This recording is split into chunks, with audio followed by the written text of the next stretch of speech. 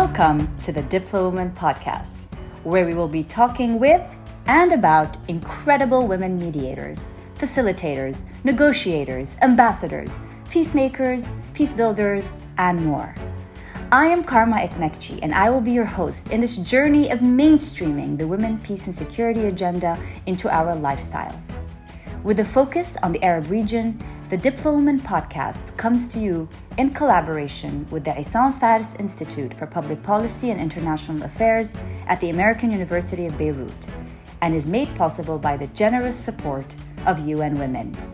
The Arabic subtitled video edition is available on the Diplo Women Podcast YouTube channel.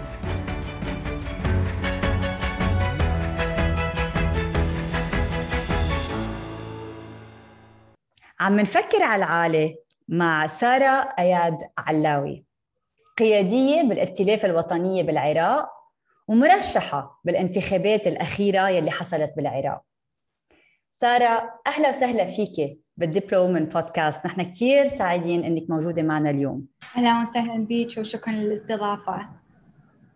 سارة، حضرتك عندك شغف للسياسة من أنت وصغيرة، قريت عنك مقالات كتيرة، وبتذكر كيف خبرتينا بوقت من الأوقات إنه من عمرك 8 سنين كان عندك شغف للسياسة وكنت حابة تفوتي بالمعترك السياسي بالعراق، وكنت تفوتي على مكتب الوالد وتقري الأوراق وتسمعي الأحاديث اللي كانت عم بتصير عن العراق بوقتها.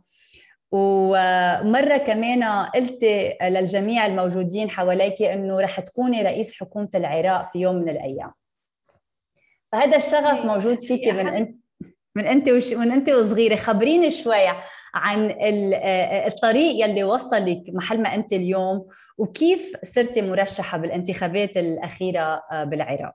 اي فكلامك صحيح. أنا صغيرة كنت أسمع هواية عن العراق، يعني من أهلي كنت أسمع شنو المعاناة بالعراق، كنا نسمع عن صدام حسين وكيف كان هو مجرم، وكنا نعرف مثلا إنه والدي كان مطارد من هذا النظام، ما ممكن كنا نرجع للعراق. كنا حاضرين إنه ما نحكي أي أحد من والدي كان يكون مسافر، فيعني كان أكو خوف، بس إحنا ما كنا متفاهمين، يعني ما كنا متفاهمين ليش هذا الخوف، شنو كانت الخطورة. كنت أرفق والدي للمكتب يعني من أنا عمري 5 سنوات، وأتذكر مثلا حتى من كنا نحكي على صدام حسين كنت أكون حاضرة إنه ماكو ناس حواليا من نحكي عليه، أو مثلا كانت أكو كتب ضده. أتذكر يعني كانت أكو محاولات لإسقاط صدام، بس ما كنت متأكدة يعني شلون كانت هاي الخطة، يعني بعدي ما كنت أستوعب. وكان من هذاك الوقت كان عندي اهتمام، يعني من كنت أشوف الفقر اللي موجود بالعراق من الجرايد، كان أمنيتي دائما إنه أرجع أساعد وأخدم بالمجتمع. من كبرت ووالدي رجع للعراق، هم يعني أكيد زاد الاهتمام، وكنت أطلع عن الخبر بالعراق وش كان يسوي. بعدين درست علاقات دولية. أهلي حقيقة يريدوني أسوي فد موضوع عام أكثر، مثل اقتصاد أو قانون أو طب، ولكن أنا صريت على العلاقات الدولية كون إنه يعني أهلك كانوا عم بيحاولوا يبعدوكي عن السياسة. ما أعرف إذا أنا والدي ما أبد ما كان يتهيأ إنه يعني يتخيل إنه أنا راح أرجع للعراق. فهم بس من شافوا إنه أنا كلش يعني موضوع العلاقات الدولية، لأن كان يغطي موضوع الحروب والفقر والاقتصاد العالمي، يعني شوية صار عندهم واهس وسمحوا إنه أنا أدرس هاي المادة. كملت دراستي. بعد ما كملت دراستي يعني شفت عندي خيارين، أما ممكن يعني استمر بلندن، عشت في لندن واشتغل في أي وظيفة اللي أشوف تناسبني، أما أقدر أرجع للعراق ويعني صدق أسوي فشي إنه أنا يعني عاجبني. فقررت إنه أرجع للعراق ويا والدي. كان عمري يمكن 21 سنة. وبعدين استمر العمل من هذاك الوقت، يعني ويا الوقت قامت تتوسع مسؤولياتي. اشتغلت على الحزب، مشاركة الشباب والنساء في الحزب. كنت اشتغل في كل حملة انتخابات حتى من قبل 2000، حتى من كنت بلندن مثلا من والدي دخل بالانتخابات كنت أساعد من هناك، بس على الأرض الواقع في العراق يعني كنت أشارك بالانتخابات من 2010. أشارك شنو قصدي كفريق. نعم. وبعدين وصل إلى الوضع اللي احنا ما عليه الآن. وقررت انه اشارك انا نفسي في الانتخابات، كون لان الدكتور والدي قرر انه ما يشارك، يعني شاف بعد الوضع ما يليق به. بعدين ممكن ادخل اكثر بهاي التفاصيل. فقررت اني، واحنا كنا يعني متوقعين انه راح يصير تزوير وتلاعب بهذه الانتخابات كما حصلت في الانتخابات السابقه، وهي نعم. كانت خطوره. وهذا الوضع. واني غير انه اشتغل في عمل السياسه، عندي منظمه اسمها منظمه معا للاغاثه الانسانيه والتنميه، وصارها فاعله لكم سنه هنا هسه بالعراق. القرار انه ترجعي على العراق كان قرار شجاع. مثل ما قلت كان عندك الخيار انه يكون عندك حياة شبه مرتاحة يعني في لندن، وظيفة ممكن تحصلي عليها، بس انت اخذتي هذا القرار ترجعي على العراق.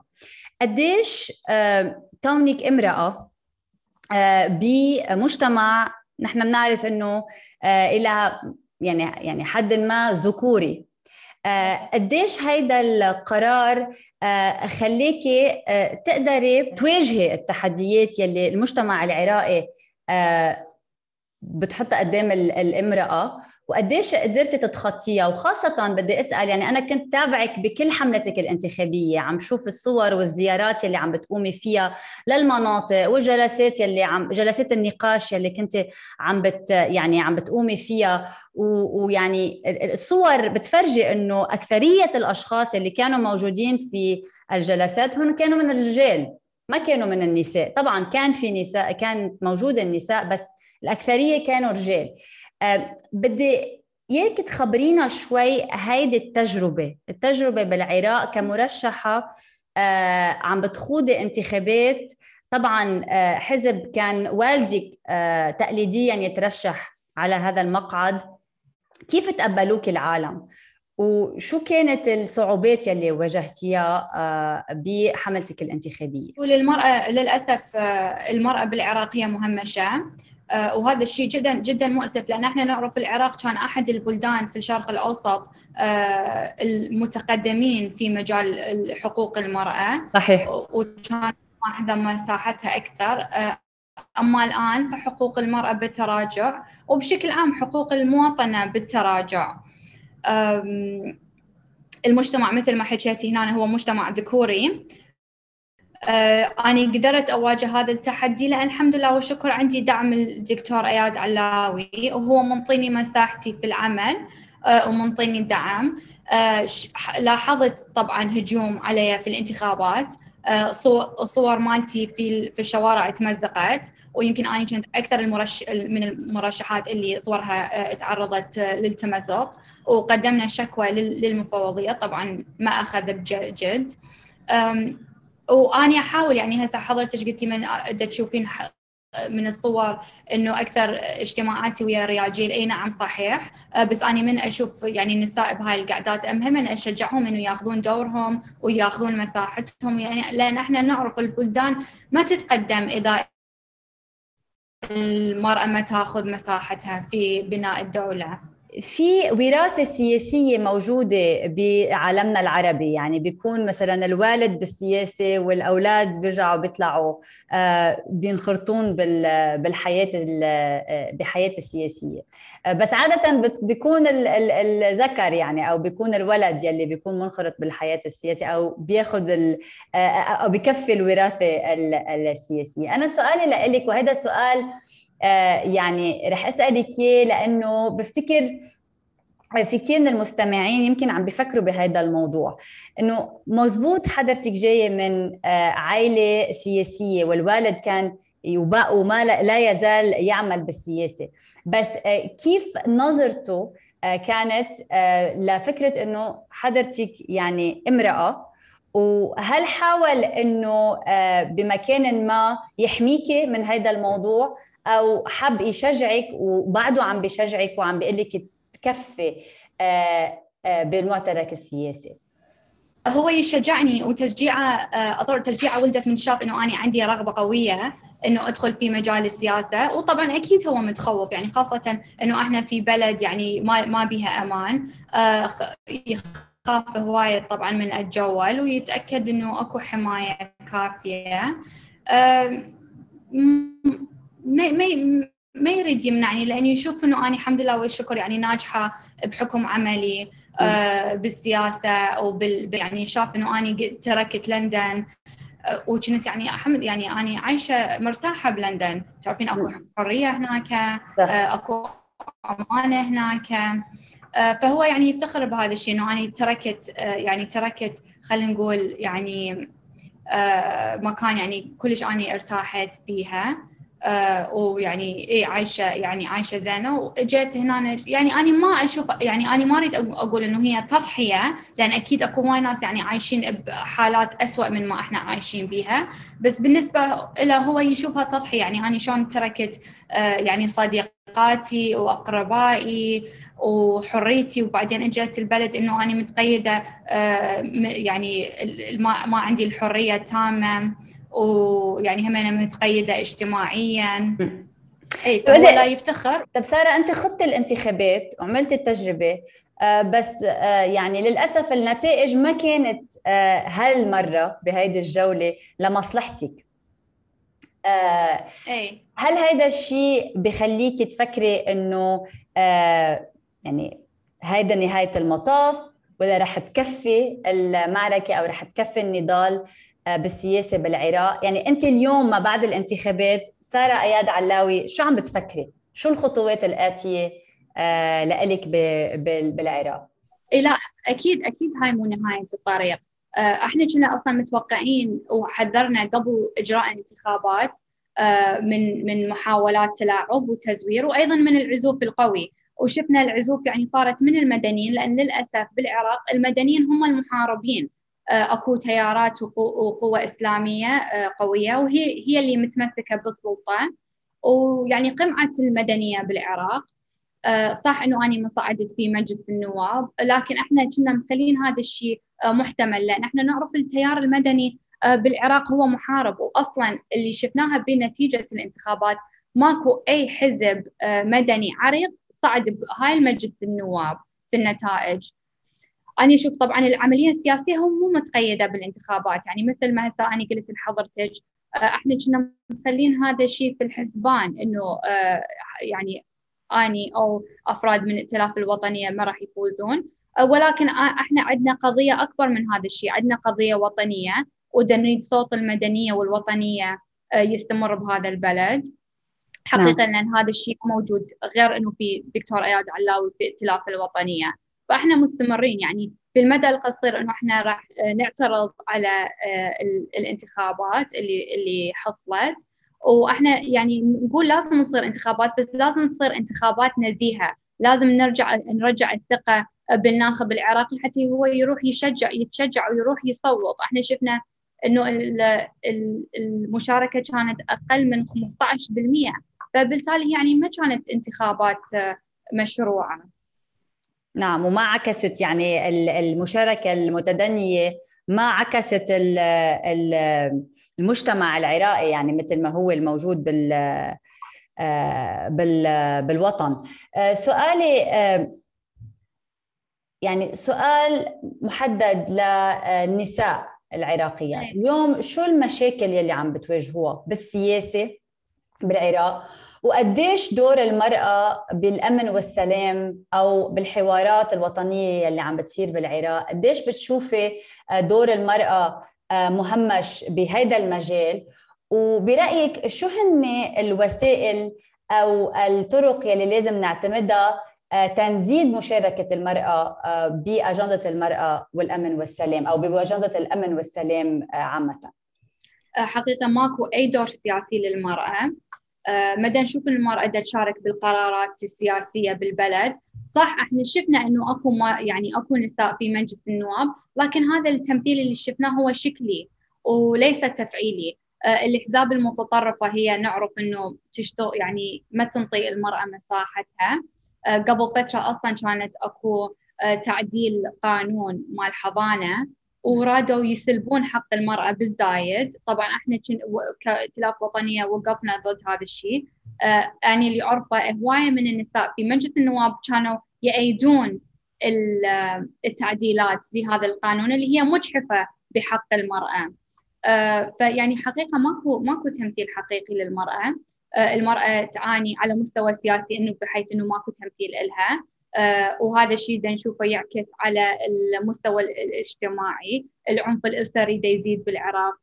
المرأة مو متمكنة، بحيث ما ممكن تشارك بالاقتصاد، ما ممكن تكون مستقلة اقتصاديا، ما ممكن تعتمد على نفسها. وحتى في الحالات اللي احنا نشوف انه المرأة هي تجيب دخل للبيت العراقي، مرات يعني هي تكون رهينة لرجلها وهو يتحكم براتبها. نعم. فبشكل عام يعني نقول انه هو يعني دور المرأة في العراق يعني هو مهمش وبالتراجع، وما نشوف انه اكو تمثيل حقيقي للمرأة للأسف.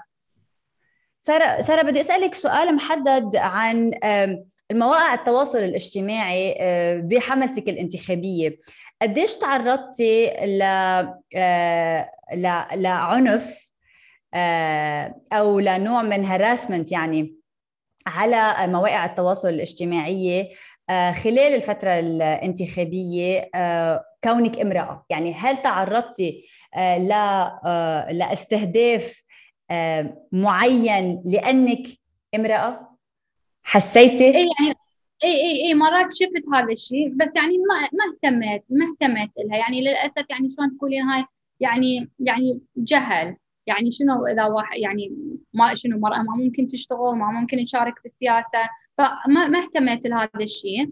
يعني ايش قد ما اني شفت يعني اكو انتقاد لهذا الشيء، بس نفس الوقت اني هم شفت انه اكو تشجيع لهذا الشيء، وخاصة لان المرأة العراقية تنظر الى شخص يعني شخص ممكن يمثلها وممكن يوصل صوتها. ويعني ما اريد اقول انه اني امثل المراه بالعراق بشكل كامل، وانما اني ايد انه المراه تاخذ حقوقها وحقوق اكثر في العراق وتاخذ دورها. ويعني ممكن نقول انه اكو نساء مهمشات يعني ينظرون هذا الصوت اللي اني ممكن اوصلها. نعم. بالمرحلة القادمة يعني سارة، هل أنت رح تكوني بالمعارضة بالعراق؟ رح تشتغلي على الأرض؟ رح تشتغلي من خلال منظمتك؟ شو الخطوات المقبلة لسارة علاوي؟ المنظمة فهو يشتغل على مستوى إنساني واجتماعي. فهذا الشغل مستمر بغض النظر من موقفنا من الحكومة. أنا أقول يعني إحنا مو موضوعنا مو إذا إحنا معارض أو مؤيدين للحكومة. إحنا من البداية نقول إنه إحنا نهدف لإصلاح سياسي. إحنا نريد نشوف المواطنة بالعراق، يعني كل عراقي يحس نفسه هو مواطن هنا، ما يحس بتفرقة برغم من الجنس أو من العمر أو من الطائفة. ومفروض كلنا إحنا مساويين هنا، ومفروض إنه أكو عدالة ومساواة هنا. فإحنا نظل يعني نهتف هذا الشيء. يعني لما إحنا راح نوصل هذا الشيء، فأكيد إنه إحنا يعني راح نظل يعني وين إحنا نشوف إنه أكو انتهاك أو أكو انحراف من هذه الهدف إحنا نحكي عنه، فأكيد إنه إحنا راح نعارضه لما نوصل لهذا الهدف. وأنا هم ممكن أقول يعني هذا الشيء هو مو بس يعني مقيد بالعراق. إحنا نحب نشوف هذا الشيء بالشرق الأوسط بشكل أوسع همنا. أنا يعني أكيد يعني أسافر هواية بالشرق الأوسط وأقرأ هواية عن الشرق الأوسط. أعرف إنه نسبة الشباب يعني هي نسبة عالية من التعدد السكاني هنا في الشرق الأوسط، ولكن للأسف ما عندهم مستقبل، لأن ماكو سياسات واضحة للاقتصاد. الحكومات ما قدرت توفر لهم فرص. واصلا دا نشوف يعني هوايه شباب عرب دا يجاسبون يعني دا يروحون دا يدورون على حياه كريمه في الدول الغربيه اللي هي تقدر الانسان هناك. نعم صحيح. سارة، شو بتقولي للمرأة العربية أو الشاب العربي يلي حابب يدخل على السياسة، على معترك السياسة من تجربتك؟ شو الدروس يلي تعلمتيها وشو النصائح يلي فيك تعطينا إياها؟ أنا أقول المفروض واحد ما يتقيد، يسوي الشيء اللي هو صحيح.